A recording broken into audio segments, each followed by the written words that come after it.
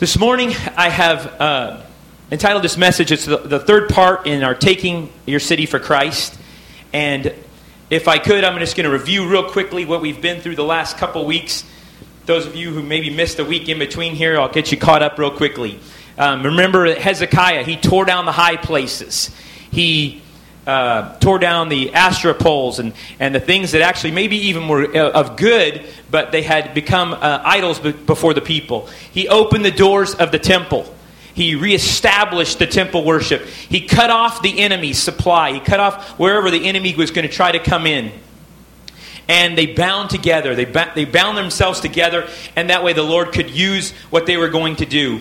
And the last week I talked about in 2 Kings chapter 18, 23, it says, "Come now, make a bargain with me, with my master." The enemy always wants to have you make a bargain with him. He always wants to give you his best deal. And Luke 21:26 says, "Men's hearts failing them for fear and looking after those things which are coming on the earth, for the powers of the heaven shall be shaken." And I talked about those things about fear. In 2 Timothy 1:7, God has not given us the spirit of fear, but of power, love, and a sound mind. Remember, we talked about what a sound mind is. It's not just means you don't have your wits about you. It means a self-disciplined mind. Those are those three fear extinguishers. Self-disciplined mind. Number 2, love. And number 3, power.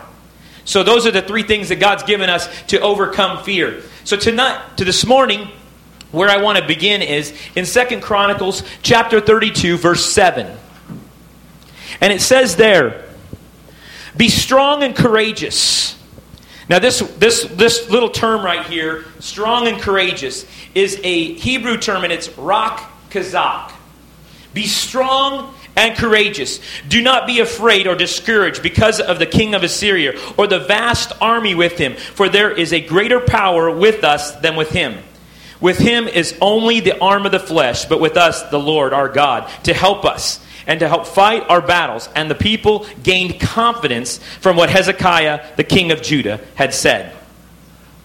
Now, what I want you to understand this morning is, in my own life, there is a big chasm between where I want to be and where I am.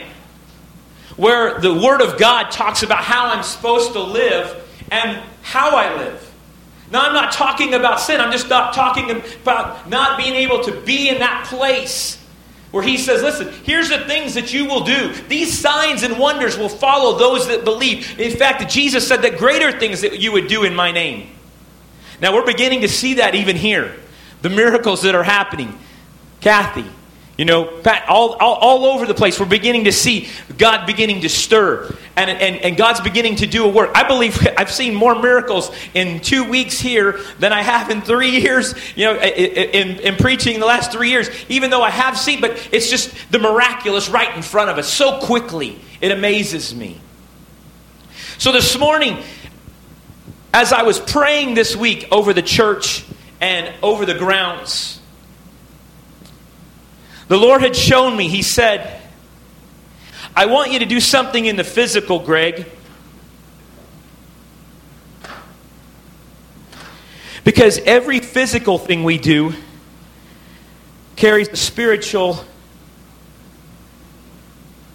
manifestation.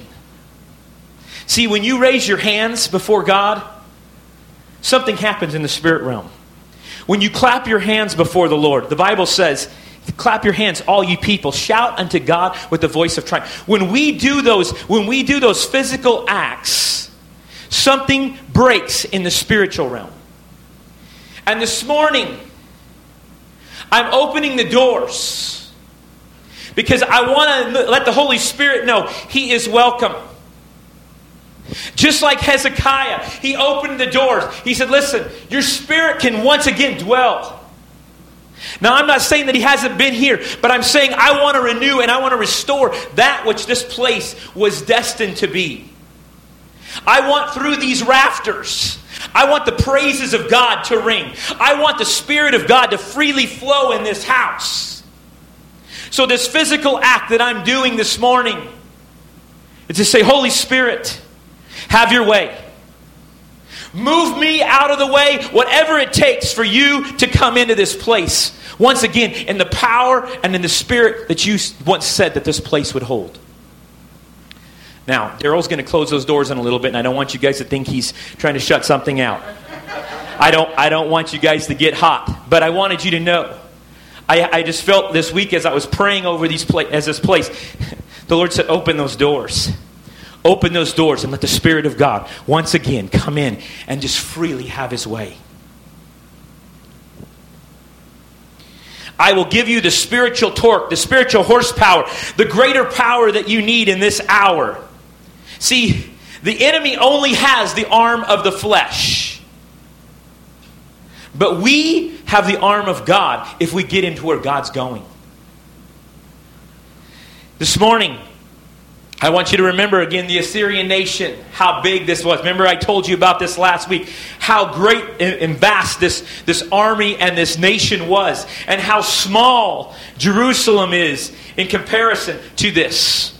This army had overtaken everything, and now they were at the gates of Jerusalem.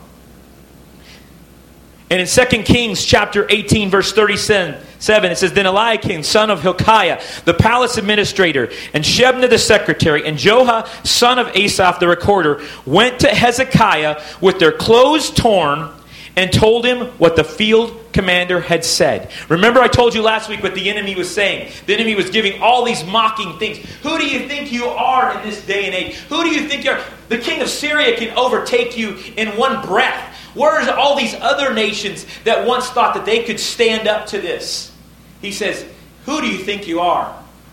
These three came back to Hezekiah with their clothes torn. Hezekiah. When Hezekiah heard this, he tore his clothes and he put on sackcloth and he went into the temple of the Lord. He set Eliakim, the palace administrator, Shebna, the secretary, and the leading priest, all wearing sackcloth to the prophet Isaiah, son of Amoz. He sent them to the prophet Isaiah after he had tore his robe. He told the priest, put on sackcloth. I want you guys to get prepared for repentance, he was saying. Because God wants to do something. But the only way it's going to come about, every move of God has always been preceded by repentance for people. A call to repentance always precedes the move of God. Think about it. Before Jesus came, John the Baptist was preaching a gospel of repentance. In Joel chapter 2, he said before this outpouring of Joel chapter 2 that we would one day see, he said that there would be a call to repentance. Nehemiah, man of God, he said, when I heard these things, I sat down and I wept. For some days I mourned and fasted and prayed before God, the God of heaven. Now I'm going to tell you, this is a godly man. This is Nehemiah. When he saw what was going on in the land of Israel, he wasn't there in this time of Hezekiah. But when the presence of God came in, this is what happened to him. Daniel, another great man of God. The Bible says, so I turned to the Lord and I pleaded with him in prayer and petition, in fasting and in sackcloth and ashes. Now I want you to know today, torn clothing can be just something of an outward showing. Yes, I agree with you. Crying, weeping, all these things, they can just be a showing. But if they are done from the heart, when the Spirit of God quickens it to us, there's something that happens once again in the spiritual realm. There are two things that have to happen with repentance. An internal change of the mind and the heart. It cannot be just a mere sorrow for sin or mere improvement of behavior. See, sometimes we will change our behavior because, that's what we're supposed to do. The preacher said that. No. It's got to be from the inside. It's got to be something that wells up within you. If you have never felt that before, then you need to get on your knees and say, God, show me what that looks like. Take me to that place of once again where I can cry out to you. The first meaning of the Greek word behind repent is this. Betanio. It points in two directions. The last part, noio, refers to the mind and its thoughts and its perceptions and its dispositions and its purposes. The first part of that word, meta, is a prefix that regularly means movement or change. What am I saying here? So the basic meaning of the word repent is to experience a change of mind's perceptions and dispositions and purposes, a complete turning. Not just a coming into a behavior. See, that's the difference. See, a lot of people, when you talk about repentance, they go, well, I'll just change and I'll conform. No, that's not the idea. The idea is that something within you, deep within you, causes you to turn in a completely different direction because the Spirit of God has quickened it to you. Jesus said it like this in Luke 3:8. He says, produce fruit in keeping with repentance. And do not begin to say to yourselves, we have Abraham as our father. For I tell you that out of these stones, God can raise up children for Abraham. What was he telling him? He's saying, listen, you guys think that it's all okay. You think that because you're Pharisees and Sadducees, that we're sons of Abraham. It doesn't matter what. It doesn't. You can't, who are you to talk about us to that way? He's saying, listen, it doesn't matter who you are. He says, listen, if repentance has really changed you, it will produce fruit that's going to come up. Bear fruit in keeping with repentance. He says it again in Luke 3:11. He says, whoever has 2 tunics, he gives them the example of what it looks like when somebody truly changes. When somebody has 2 tunics to share with him who has none, and whoever has food is to do likewise. What he's saying is that you will, when you truly have repented, something is going to change. Your attitude's going to change, but how you act is going to change. Repentance is not new deeds, but it is an inward change that bears the fruit of new deeds. Jesus is demanding that we experience this inward change, which is transformation. Joel chapter 2, he reiterates this idea. He says, even now, Joel 2:12, even now declares the Lord, return to me with all your heart, with fasting and weeping and mourning. Rend your heart and not your garments. Mm-hmm. See, he doesn't want just an outward display. He wants it from inside. Even in the Old Testament, did you know that there was times that God said, listen, I'm not interested in your sacrifice. I'm not interested in the bulls, the very things that I told you would bring repentance and would bring you to the place of wholeness with me. He says, I don't even want to hear of it because you know why? Your heart hasn't changed. What I'm telling you today is we can do religious things. But if there hasn't been a change, it means nothing. It's fruitless. You might as well go out into the world and be the very best sinner. Did he just say that? I'm telling you that I would say that, you know what? If you're not going to truly live this life out the way God's called us to do it, you know what? You might as well go. Because you know what? You're headed the same place. You're going the same direction. You might as well live it up and have a good time. Because why just live this life through all this fruitlessness that goes nowhere?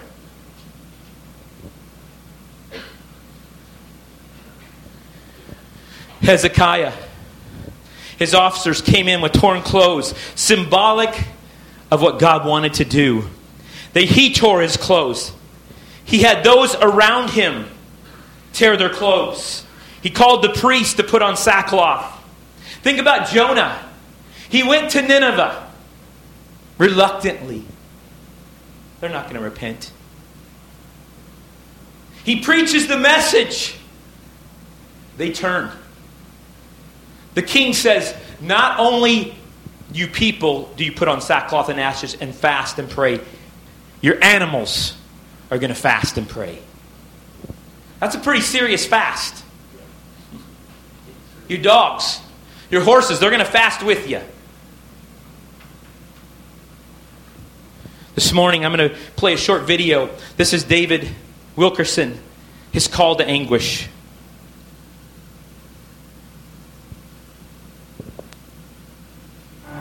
There's a great difference between anguish and concern.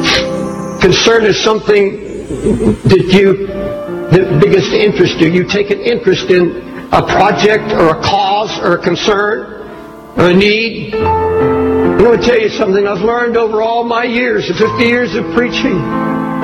If it is not born in anguish, if it has not been born by the Holy Spirit, where when you saw and heard of the ruin, it drove you to your knees, took you down into a baptism of anguish where you began to pray and seek God. I know now. Oh my God, do I know it. Until I'm in agony. Until I have been anguished over it. And all our projects, all our ministries, everything we do. Where are the Sunday school teachers that weep over kids they know are not hearing and they're going to hell? You see, a true prayer life begins at the place of anguish. You see, if you set your heart to pray, God's going to come and start sharing His heart with you. Your heart begins to cry out, oh God, your name is being blasphemed. The Holy Spirit's being mocked. The enemy is out trying to destroy the testimony of the Lord's faithfulness, and something has to be done. There's going to be no renewal, no revival, no awakening until we're willing to let Him once again break us. Folks, it's getting late and it's getting serious. Please don't tell me. Don't tell me you're concerned when you're spending hours in front of internet or television. Come on. Lord, there's some need to get this altar and confess. I am not what I was. I am not where I'm supposed to be. God, I don't have your heart or your burden. I wanted it easy. Didn't want to be happy. But Lord, true joy comes. True joy comes out of anguish. There's nothing of the flesh will give you joy. I don't care how much money, I don't care what kind of new house, there is absolutely nothing physical could give you joy. It's only what is accomplished by the Holy Spirit when you obey Him and take on His heart. Build the walls around your family. Build the walls around your own heart.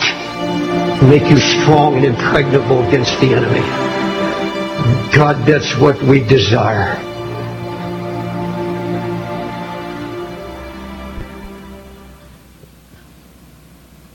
That's what we need in our hearts and our lives. Today you may say to me, Greg, I'm not a bad sinner. I'm not a bad person. I'm reminded of myself about the times that I have slumbered before God, that I've been asleep and not awake to what He wants to do, to His heart. And I think to myself, who during those times did I lead astray?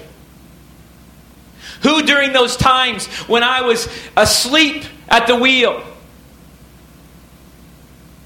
that I'm responsible for? Me. That is a call to repentance for me right there.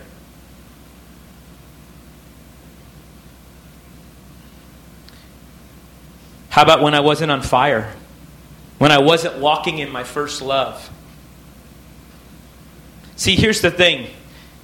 As a church, as people, as a community, as a nation, men of old understood that we're connected. That if my nation's in sin, guess what? I'm in sin. If my community's in sin, then I'm in sin. Men of old, Daniel and Nehemiah, they understood that if my church is in sin, my nation of Israel is in sin, I'm in sin. Lord, I repent for them. I repent for me. I call out to you. See, this morning, what I want you to understand is it's in this place when you really get God's heart. When you really understand who He is and what He wants to do and what He wants to see happen and accomplished, is that it's in that hour, it's in that place, the joy wells up. Because you're fulfilling what God wants to do. Not just with acts, not just with ministry, but with my life. I pour my life out. God, whatever it looks like. It begins with repentance. You say this morning, well, I don't think I've done anything wrong, Greg. You get close enough to God. You get close enough to the Lord, and I will guarantee you, the Holy Spirit will show you. There are areas. See, as we get closer to the light, all the imperfections come out. All those character flaws. All those things that we have hidden and pushed down. Like Sarah said, Lord, you wanted to do something in me. I'm not happy about this situation that caused me this pain. But I know, Lord, what you're doing in me. You want me to learn how to forgive. Because you told me that if I don't forgive, you can't forgive me. Well, Lord, that's painful. No, that's the Word of God. 2 Kings 19:14. Hezekiah received a letter from the messengers, and he read it. And then he went up to the temple of the Lord, and he spread it out before the Lord. And Hezekiah prayed to the Lord God of Israel, enthroned between the cherubim. He took this before the Lord. You see this, Lord? This is what the enemy's saying to me right now. This is what the enemy is saying he's going to do. Here's my petition, God. I'm crying out to you. I'm at the altar. This altar, I said last week, this altar needs to be a place where we have wore out our knees in front of it. This carpet right here should be wore out because we've spent so much time. This altar should be full of salt because of the tears that we've shed over the lives that are lost. 150,000 people died and went to hell today. Did we even bat an eye to that? Yesterday, tomorrow. Does it bother us? Do we even think a thought about it? Or do we just go on about our life? He made a petition. He made a demand on the anointing of God. He said, perhaps you'll act on my behalf. God, here you see my situation. The Assyrian army's at my door. I'm putting myself in position. I'm standing in the gap between the problem and who the solution is. That's what intercession is. That's what God is calling all of us. Interceding on behalf of our city, our nation, our church, our family. Placing our hand on God. Grabbing a hold of God. Placing our hand on the situation. And saying, okay, God, here I am. I'm standing in the middle of this. I'm asking for you to intervene. I'm asking for you to interject yourself into this situation and do what only you can do. The Assyrian army is much greater. Remember what the army officer said? I'll give you guys horses if you even have enough riders to put on them. They had no army to go out against the enemy. The sovereignty of God says this. He does as he chooses. He is only restricted by his own measures that he imposes upon himself. If God has said he will do this thing, then we can make that demand on the anointing of God and say, yes, God. All right, I take a hold of what you said you're going to do. That's what Daniel did. When they were getting ready to go back to the land of Israel, remember they were in Babylon. He said, okay, I calculated the years. 70 years is up. Okay, I'm going to begin to pray now. God, listen, you said that you were going to take us back. You said that you were going to do... God loves to be reminded. I don't have the scripture right now, but God loves to be reminded. He loves to be pestered with the things that he has said he will do. He's asking us to petition him and say, God, in our prayers, say, God, will you do this? You said it. You said you were going to do this, God. Here's the time. Here I am. I'm available. I'm putting myself in position. See, we want to operate with God's heart. As we pray, God gives us his heart. You say, well, God's sovereign. Yes, he is. But as we get on our knees before God, we spend time in the secret place with him. He shares his heart with us. And guess what? Now you can pray with authority and power. Why is that? Because I know what he just said. See, remember the Bible says in Hebrews, it says, Elijah was a man just like us, and he prayed that it wouldn't rain, And it didn't rain. Now, a lot of people like to go, oh, well, he just spoke that. No, if you go back to the book of Kings, the Bible says that the Lord came to Elijah and he said, it's not going to rain. See, the Lord had already told Elijah. Then all he was the messenger of what God had just said. See, that's how our prayers operate. That's how our petition operates. God, didn't you say that by your stripes we are healed? Okay.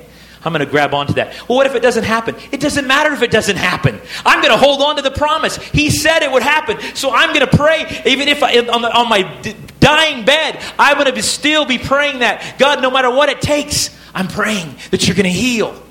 We've seen it in our midst. We've seen him swoop through all over this building. He's healed individuals already. David wanted to build a temple. It was a good thing. In 2 Samuel chapter 7, he says, here I am in this fine house, and the ark of God is sitting in a temple. Now I want you to think about this just for a minute. He wanted to do a good thing. He wanted to do a God thing. Who else would? Yeah. If we live in a nice wooded home, why shouldn't God at least dwell in a place, a wooded shelter? That would make sense. God says, no. David, you're not going to build that. See, when we get God's heart, even if we think sometimes we're doing good things, they can still not be what God wants us to do. We have to be so sensitive. Lord, I got to hear from you on this. What is it that you're saying? Speak to me, Lord. Speak to me. How do you find that? In prayer and petition before God. 2 Kings chapter 19 verse 28 says, he tells of the king of Assyria, the Lord says this, I will put my hook in his nose and my bit in his mouth, and I will make him return the way he came. See, when we understand who God really is, there is nothing outside of his scope. He's not up there wringing his hands because Obama's the president. Oh my goodness, did you see what happened down there, Michael? He's not worried about that. He's still in control. And we become the blessing and benefactor of it. 2 Kings 19:29, the next verse says, this year you will eat what grows by itself, and the second year what springs from that. But in the third year, sow and reap, plant vineyards and eat fruit. Once more, a remnant of the kingdom of Judah will take root below and bear fruit above. How will this happen, he says? The zeal of the Lord Almighty will accomplish it. So don't busy yourselves with Christian things, religious things. See, pastors can easily get caught up in all the religious affairs and things that we're supposed to do. Do what God wants you to accomplish, and you will have success. What he is pointing us towards, the path that he is directing us. Trust in the Lord with all your heart. Lean not into your own understanding. In all your ways acknowledge him, and he will make your path straight. He ends like this. 2 Kings 19:32. Isaiah tells Hezekiah that the king of Assyria, he will not enter this city or shoot an arrow here. He will not come before it with shield or build a siege ramp against it. By the way he came, he will return. He will not enter this city, declares the Lord. I will defend this city and save it for my sake and for the sake of David, my servant. I told you last week, we ended it with what God did in verse 35. How 185,000 of the Assyrian army woke up the next morning, were dead. God is looking for opportunity to inject himself into the physical. If we will get ourselves in position. People have been praying for revival in Springville for years. I know one lady that's been praying for 50 years. She's 90 years old. She's been praying and praying. I want you to know the time is right. God's saying, I'm about to do something in your midst that you have never seen before. Your very name, Springville, I'm going to spring up. I'm going to do something only I can do. We get to be a part of it. As Bill Johnson likes to say, the Lord shows up and I get to be in the room when He shows up. Today, this morning, the prayer of my heart is this: that we would do these things that Hezekiah laid out for us. That we would prepare our hearts. That we would get ourselves in position for God, whatever God wants to do in this hour. Whatever God wants to do in our church. It starts right here with us. God, forgive me. God, cleanse me. God, forgive me for maybe just being lax, being sleepy, slumbering. Awaken me from the dead, Lord. Do in me what you want to do in this hour. Lord, over my church, over my city. Awaken us. Awaken us to the Spirit of God. I want you to know that as we pray, there's nothing wrong with you speaking out and saying, I agree. When you hear somebody praying something, and even like this morning as Connie was praying over these situations, in your spirit you can say yes, but it's okay even if you want to just say it out. I come into agreement with that. Yes. Yes, God. Lord, did you hear that? Did you hear what she just said? Did you hear what he just said? Yes. There's something about coming into agreement together. Our prayers and petitions become powerful and effective. And then we become the benefactors of God's blessing. I don't do it for the blessing. It's just the benefit of knowing Him. This morning, just if you would stand with me. Change my heart, oh God. Make it ever true. Change my heart, oh God. May I be like you. Change my heart, oh God. Make it ever true. Change my heart, oh God. May I be like you. You are the potter, I am the clay. Mold me and make me. This is what I pray. Change my heart, oh God. Make it ever true. Change my heart, oh God. May I be like you. Jesus, oh Jesus, come and fill your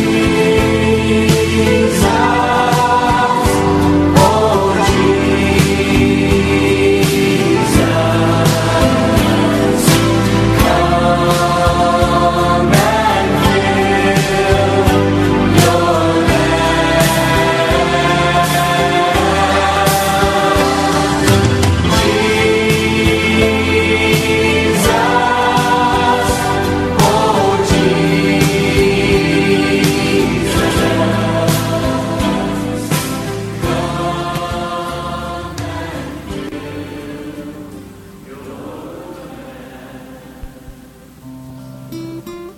Heavenly Father, this morning, God, I pray that you'd make this word alive to us. Lord, I know it's not the popular message of today of fun, grace, freedom. It's a message, God, that brings the presence of God, though. It's the message this morning, God, that will change our hearts. Lord, I thank you. As we leave this morning, I just want to, I know maybe it's something you guys haven't done in a long time, but I want to open this altar and just say, you know what, if there's something that you just need to say, God, okay, I've slipped up, or Lord, I repent of just being asleep. I'm going to tell you right now, as we get close to Him, He will continually show us. This morning, if you want to come to this altar, I'm just going to open it up.